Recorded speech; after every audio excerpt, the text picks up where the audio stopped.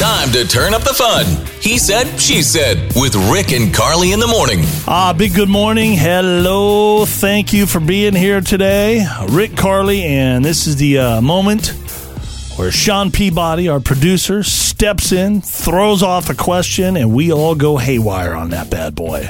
You know, sometimes I like jobs that let you wear what you want to wear. You know, sometimes, they're pretty lenient on what you come into work in. And that's part of why I got into radio. Let me ask you guys something. Have you guys ever been in a situation where something really embarrassing either happened to you or happened to someone else, and it came down to what they were wearing?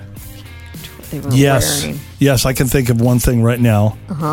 Carly and I were out at, where was this? Some client or something? Yeah. There were salespeople there, and Carly's zipper was down. Oh, yeah, that was bad. And I didn't want to say anything because I didn't want to embarrass her in public. So I texted her, your zipper's down. Does she discreetly just kind of go take care of it? No. Because that's not who I am.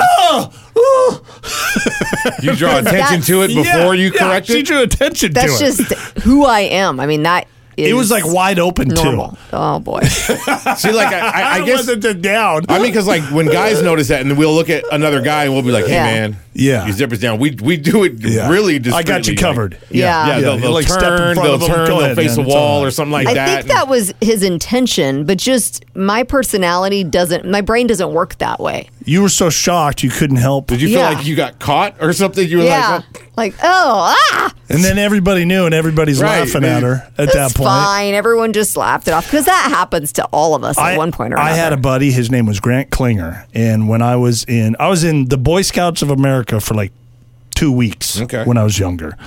And you have a court of honor, I think is what they call it. It's where they give out the merit badges, and they call up your troop, and you stand up there with the flags. And, I don't know, you do the salute, and the parents are out there, and other Boy Scouts are out there. And so there's probably, 60, 70 people out in the crowd. And you hear people starting to laugh. And we're like, what is going on? Just little giggles, And we start looking down, and Grant Klinger's zipper wasn't just down, but everything was out. Wow. At the court of honor. That is brutal. I was in the military. When I was in the Marine Corps, we were standing what we call CG. It's a Commander General Inspection. And you have to stand in your alphas, your uniforms. And as we're all standing in formation, if you have a little piece of string that's hanging off of your uniform, what we would do is we would use a lighter.